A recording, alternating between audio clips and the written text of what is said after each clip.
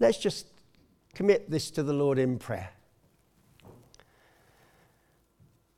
Our gracious Father, what we have before us is the living word of the living God.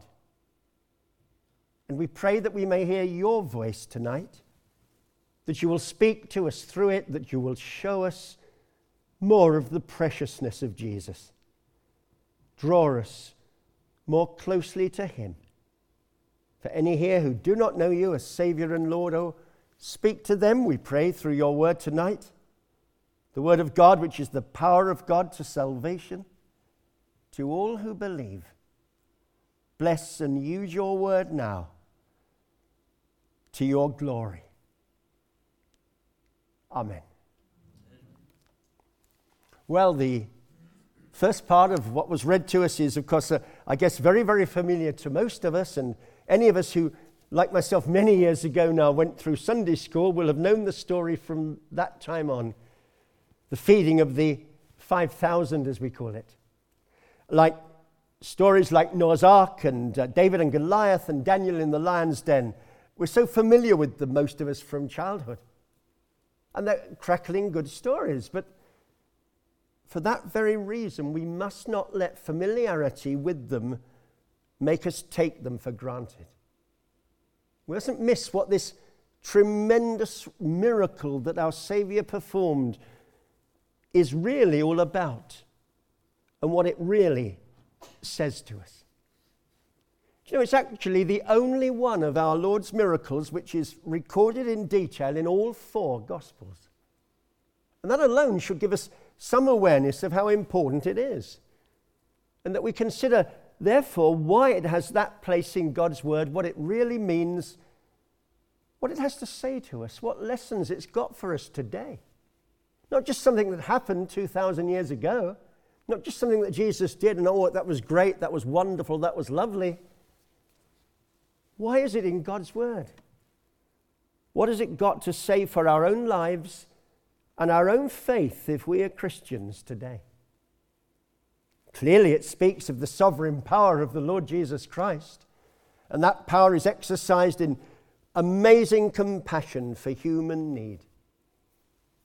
But what's the miracle really about? Let me stop there at once, because I use the word miracle, and the other 3 Gospels all use a word that does mean literally wonder or work of power or miracle. But John almost always uses the word that we meet in this passage, and he calls them signs. Signs. In chapter 2, the changing of the water into wine at the wedding in Cana in Galilee, John writes, this beginning of signs, this first of his signs, Jesus did at Cana of Galilee and manifested his glory. Where our brother took up the reading in the second part of the chapter, Jesus actually rebukes the crowd that are following him. You follow me not because you saw the signs. I mean, they have seen the signs, but what they've seen hasn't registered at all. You followed me not because you saw the signs, but because you ate the loaves and the fish, because you were satisfied, and you know what, you want more of the same. What is a sign? Well, in the middle of Liverpool, I wish they had a few more out coming this way, there are signposts all over the place telling you where this is, where that is. They're very helpful. They point the way to the Albert Dock. They point the way to Liverpool 1. They point the way to the Everyman. Signs point the way. They direct us to something. The signs that our Savior did point to him. They say, look who is here. A sign signifies, it has a clear significance. And I want us to do 2 things tonight. I want us to look for a while at the sign, this familiar feeding of the 5,000, and then what it signifies, what its real significance is, what it actually says about Jesus. First then, the sign. Passover time, we're told, large crowds at this time flocking to Jesus. But look at verse 2. A great multitude followed him because they saw his signs, which he performed on those who were diseased. And then you read verse 26. I say to you, you seek me not because you saw the signs, but because you ate of the loaves and were filled. So are those verses contradicting each other? No. They saw, and yet they didn't see. Our brother Stuart Olliott is conducting a number of meetings for us in my church at Southport over a number of weeks. And recently he said, there's hearing and there's hearing. Well, let me adapt that. They're seeing and they're seeing. They saw the sign, they were thrilled at the wonder, and they wanted more of the same. But they did not see anything of what it signified. And there's a warning here straight away. If there's anyone here who's got a merely superficial awareness of, interest of, even attraction to Jesus, be warned. Have you really seen him for who he is? Do you know who this is? Who these signs point to? And yet, knowing their hearts, knowing the shallowness even of their interest, he still reaches out in compassion for their need. He still meets that need wonderfully.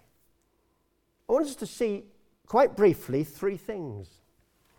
Faith challenged, love exercised, need satisfied. Faith challenged.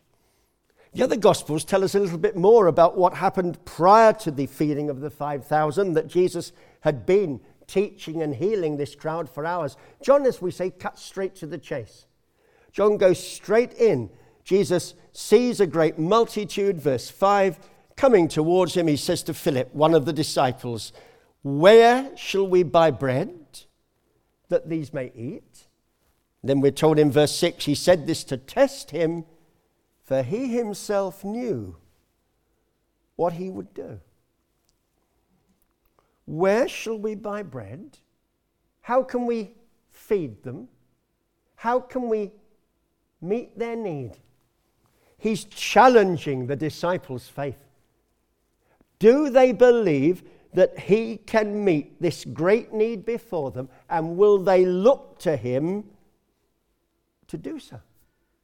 They haven't got any earthly resources that could even begin to touch this. In any case, it's a lonely, deserted place. There aren't any shops to buy anything, even if they had the money, but they haven't.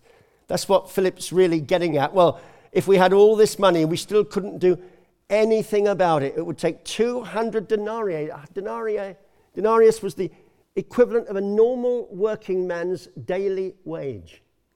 200 days' wages it would take to feed them, even if there were shops to buy things. And in any case, we haven't got it.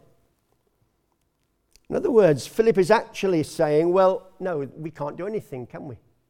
We can't get bread for them. We can't meet their need. There's nothing that we can do. It's realistic from a human point of view. But you see what he does?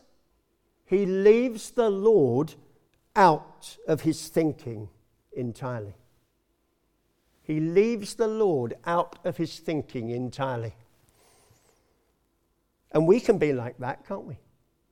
We look at a situation and we look at a problem perhaps, whether it be in our own lives, our personal lives, our life as a church and people, and we say, okay, what have we got that can help this situation, that can meet this need? And we look at our resources, and so often we find them inadequate, and in themselves we should.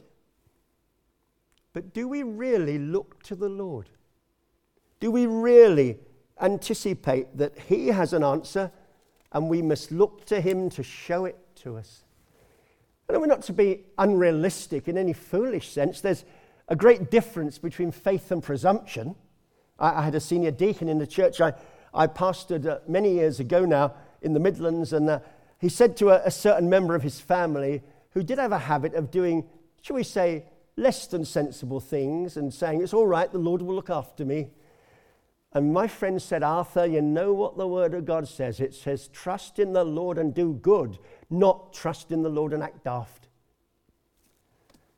We're not to be unrealistic. We're not to be presumptuous. But, as we look at any situation that we are faced with, that we need to meet, do we simply look at our own resources, our own abilities, or do we look to the Lord? Sometimes he calls us to launch out in faith, trusting him. Faith challenged. And then Andrew produces this boy with, well, let's say his packed lunch, no doubt lovingly prepared by a good mum. And Andrew brings him forward. And to start with, Andrew offers, he says, look, there's a boy here, verse 9, there's a lad here who has 5 barley loaves and 2 small fish. And I think there's a kind of instinctive impulse of faith there. An instinctive impulse of faith. Lord, there's something here. Can it be used?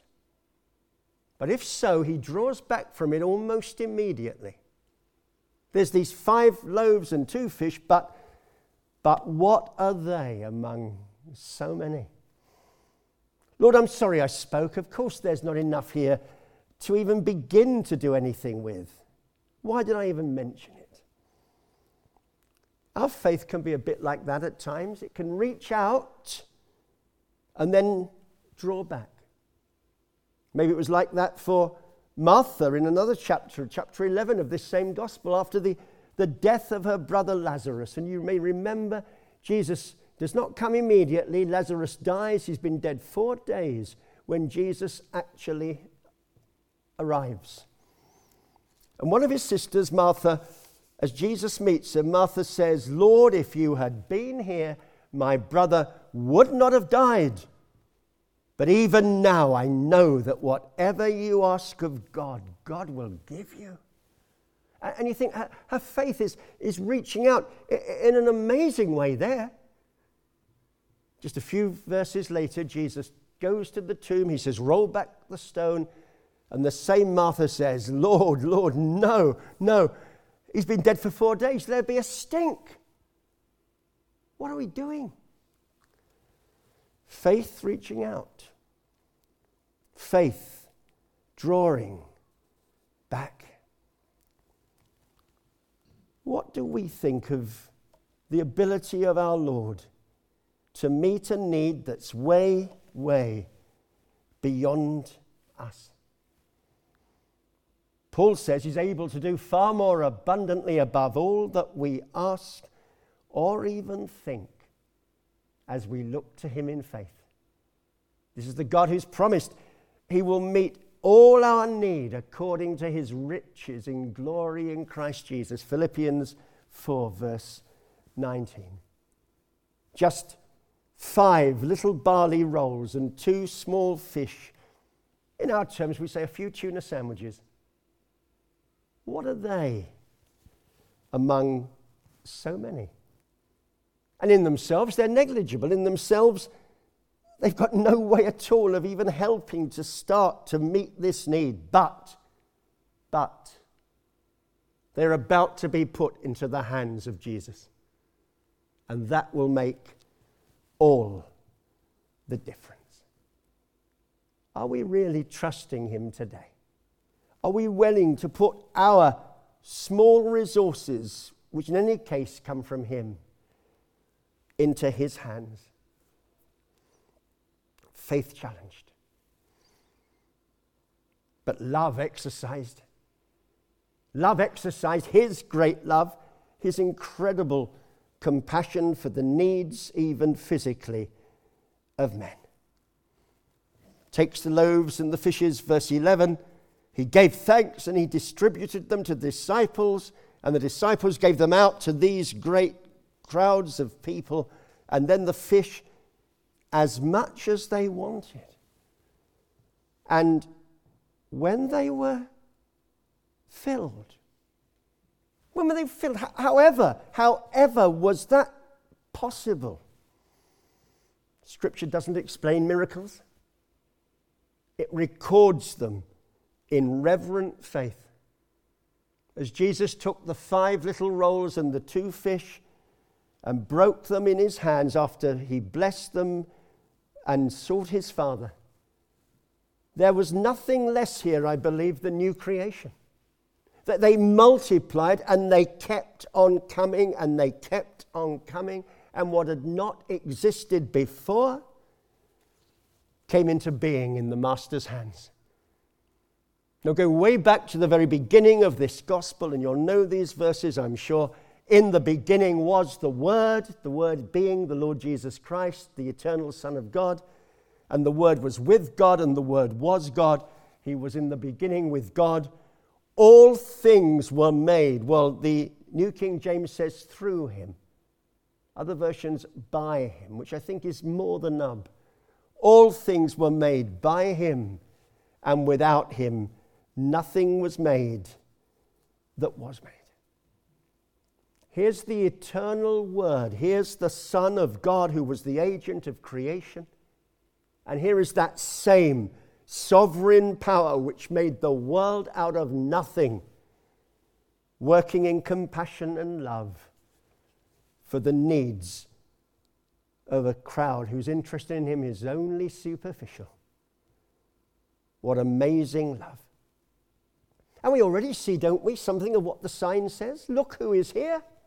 Look who is here. God with us. Well, why did he begin with the little contribution from the boy? I'm assuming it was a contribution willingly given, that Andrew didn't just pinch his lunch. He took the little that was there in his hands to show what he can do with the smallest of resources if they're truly yielded to him. As we look to him and seek to know his will, knowing we can't achieve anything of any moment in our own strength at all, are we willing to seek him in his word, to listen to his voice, to know his leading, and to respond in faith? Love exercised in compassion for human need, and that's the same love he has for us today. Thirdly, briefly, of course, it's obvious, need satisfied. When they had eaten, when they were filled, a vast crowd, 5,000 men, women and children in addition. We don't know how many more than 5,000 there were in total. 10,000, 15,000, who can say? All hungry, all needy, all filled, all satisfied. My God will supply all your need according to his riches in glory in Christ Jesus. And then we see he says to the disciples, gather up the fragments that remain, and they take up 12 baskets full. Far, far more left over than he started with. What's that all about? The Lord's supply is not just adequate, it's super abundant as he blesses his people. Remember the way Psalm 23 closes after those lovely verses that think about what it is to have the Lord as our shepherd. You prepare a table before me in the presence of my enemies. You anoint my head with oil. My cup runs over. Like a goblet of wine being filled and overflowing, and it keeps coming and it keeps coming and it keeps being poured out. God's abundant grace keeps on giving. But let me move on quickly now to the second main point. We've looked at the sign. What did it really show and say about Jesus? Well, he tells us himself. We moved into the later verses of the chapter. Our brother read from verse 25. the Lord's words to many of the crowd who'd followed him and the next day came to him on the other side of Galilee. And their interest is so superficial, they just want more bread, human bread, physical bread, more of the same. But Jesus says in verse 35, and this is the nub of everything that's here, I am the bread of life.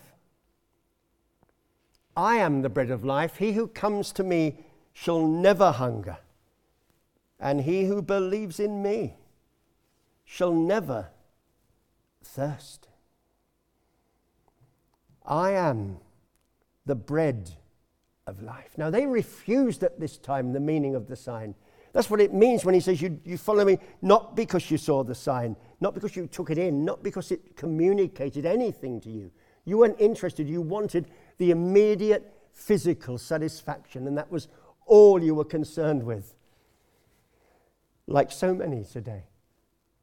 Well, you've eaten bread. I am the bread of life. The one active in creation we've seen. The one displaying that power in compassion for their need. Bread. The Eastern people call it the staff of life. The staff of life. It supports and it sustains life. But Jesus says, I am the provision and support and stay, not just of physical life. What I've come to offer you, what I've come to bring you, is eternal satisfaction of your need. Have you ever seen the somewhat strange idea, the bread of life, he that comes to me will never hunger? Okay, the image of bread, bread satisfies food, satisfies hunger. But he who believes in me shall never thirst. Well, bread doesn't satisfy thirst, does it? Not real bread, not your Hovish, your mother's pride, whatever. It helps with hunger. It doesn't do much for thirst. You need something else. That's the point, you see. You need something else humanly, but you don't need anything else than Jesus for the satisfaction of your spiritual life and your soul. The image of bread in one way is too small. Any image is too small.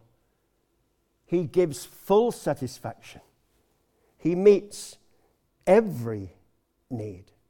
He that comes will never hunger. He that believes will never thirst. The eternal satisfaction in Jesus Christ. I'm taking time, but let me very briefly, let me seek to bring this out, applying the same three headings I applied to the sign itself. Faith challenged, love exercised, need satisfied. Faith challenged, well, more literally here, of course, it's the lack of faith that's challenged. The lack of faith of the crowd that follow for purely superficial reasons. You seek me not because you saw the sign, because you ate the bread, because you were physically satisfied. And he challenges that superficial, shallow attitude which looks at him merely as a wonder worker.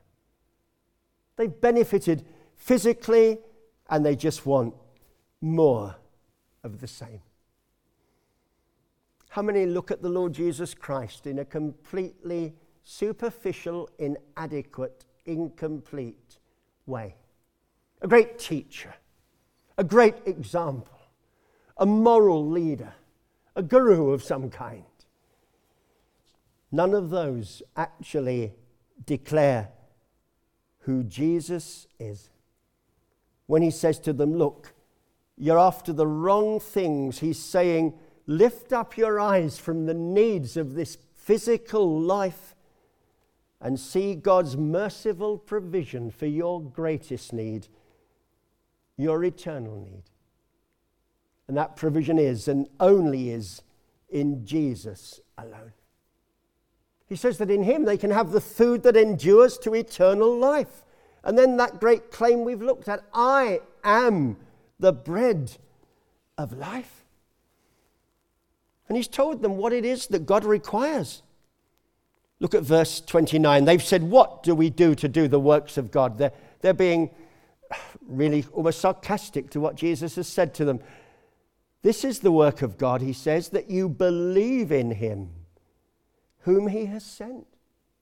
That you believe in me, that you believe in Jesus, the Son of God. True faith in the one that he has sent to be the Savior of the world. I referred to Martha's grasping but hesitant faith in John 11. And in response, we know Jesus made another of these great claims. I am the resurrection and the life. He who believes in me, though he may die, he shall live. And whoever lives and believes in me shall never die. But then he challenges Martha directly. At the end of that verse, John 11, verse 26, do you believe this? It's not a general statement there. It's addressed directly to the woman Martha. I am the resurrection and the life. Do you, Martha, do you believe this? Let me apply that challenge to everyone hearing this message today. Jesus, the bread of life. Jesus, the satisfier of our eternal needs. Jesus, the Savior. Do you believe this? Do you believe he is truly the bread of life? Do you believe not about him? Lots of people believe lots of things about Jesus, good, bad, and indifferent. Do you believe not about him? Do you believe in him? Are you trusting him? Are you looking to him as the Savior that you need for time and for eternity? That no one else can give you what he can give. No one else can meet and satisfy that eternal need. Those who want only physical satisfaction, give me more bread and fish. They refuse to see what they really need in Jesus. And they're a warning to us all. Martha could answer in that other passage, Lord, I believe that you are the Christ, the Son of God. God grant that we, challenged by his word, can say, yes, Lord, I believe. I believe. And what wonderful assurance for those who do believe. In that last verse our brother read, all that the Father gives me will come to me, verse 37, and the one who comes to me I will by no means cast out. Here's the wonder of the gospel. And so in that great gospel, which is exactly what's before us here, we see, to reapply that second point, we see such love exercised. Such love exercised. The amazing love of God who sent his Son. Believe in the one that he has sent. Why? Well, God so loved the world. The most familiar verse in this Bible, for many the most familiar verse in the whole Bible. God so loved the world that he gave his only begotten Son, his one and only Son. He gave Jesus, that whoever believes in him shall not perish, but have everlasting life. God sent his Son to die on the cross, to offer his sinless life in the sinner's place, to bear our sin, the sin of all who would trust in him, and take our punishment and the wrath of God, the judgment that we deserve, that he might bring us to God as we trust in him. The old hymn says, ransomed, healed, restored, forgiven. The coming of the Son of God in his suffering, in his death on the cross, here is the greatest, most profound, most amazing, most unmerited love in the universe. Truly reaching down to us. John, in his first epistle, later in the New Testament, says, in this, the love of God was manifested toward us, that God has sent his only begotten Son into the world that we might live through him. Herein is love, not that we loved God, but that he loved us and sent his Son to be the propitiation for our sin. Take those words that were spoken first to Martha again. Do you believe this? Do you believe this? Do you know yourself, the sinner before a holy God under his just condemnation? But do you look to Jesus, who has borne your sin, taken your judgment to bring you to God? Love exercised abundantly. Finally and briefly, summing up in a way all we've said, need satisfied. Not just physical need here and now, not just this fairly brief earthly life. Your soul's need. Your eternal need. Listen again to his words. I am the bread of life. He who comes to me shall never hunger. He who believes in me shall never thirst. No other can give us what he can. We need no other. He is all sufficient. He gives eternal satisfaction which will never end and never fail. This is the love that will not let us go. This is the Savior who will never cast us out. God grant that we are trusting in him, knowing that he will and does supply all our needs for time and for eternity. The wonderful sign and what it truly signifies as it points to Jesus. In both we've seen a challenge to our faith. Do we believe this? We've seen God's great love reaching down to our need, love exercised. And we've seen that need fully satisfied in Jesus Christ. Oh, that we may be able to say with Martha, yes, Lord, I believe that you are the Christ, the Son of God, and by grace, my Savior. Amen.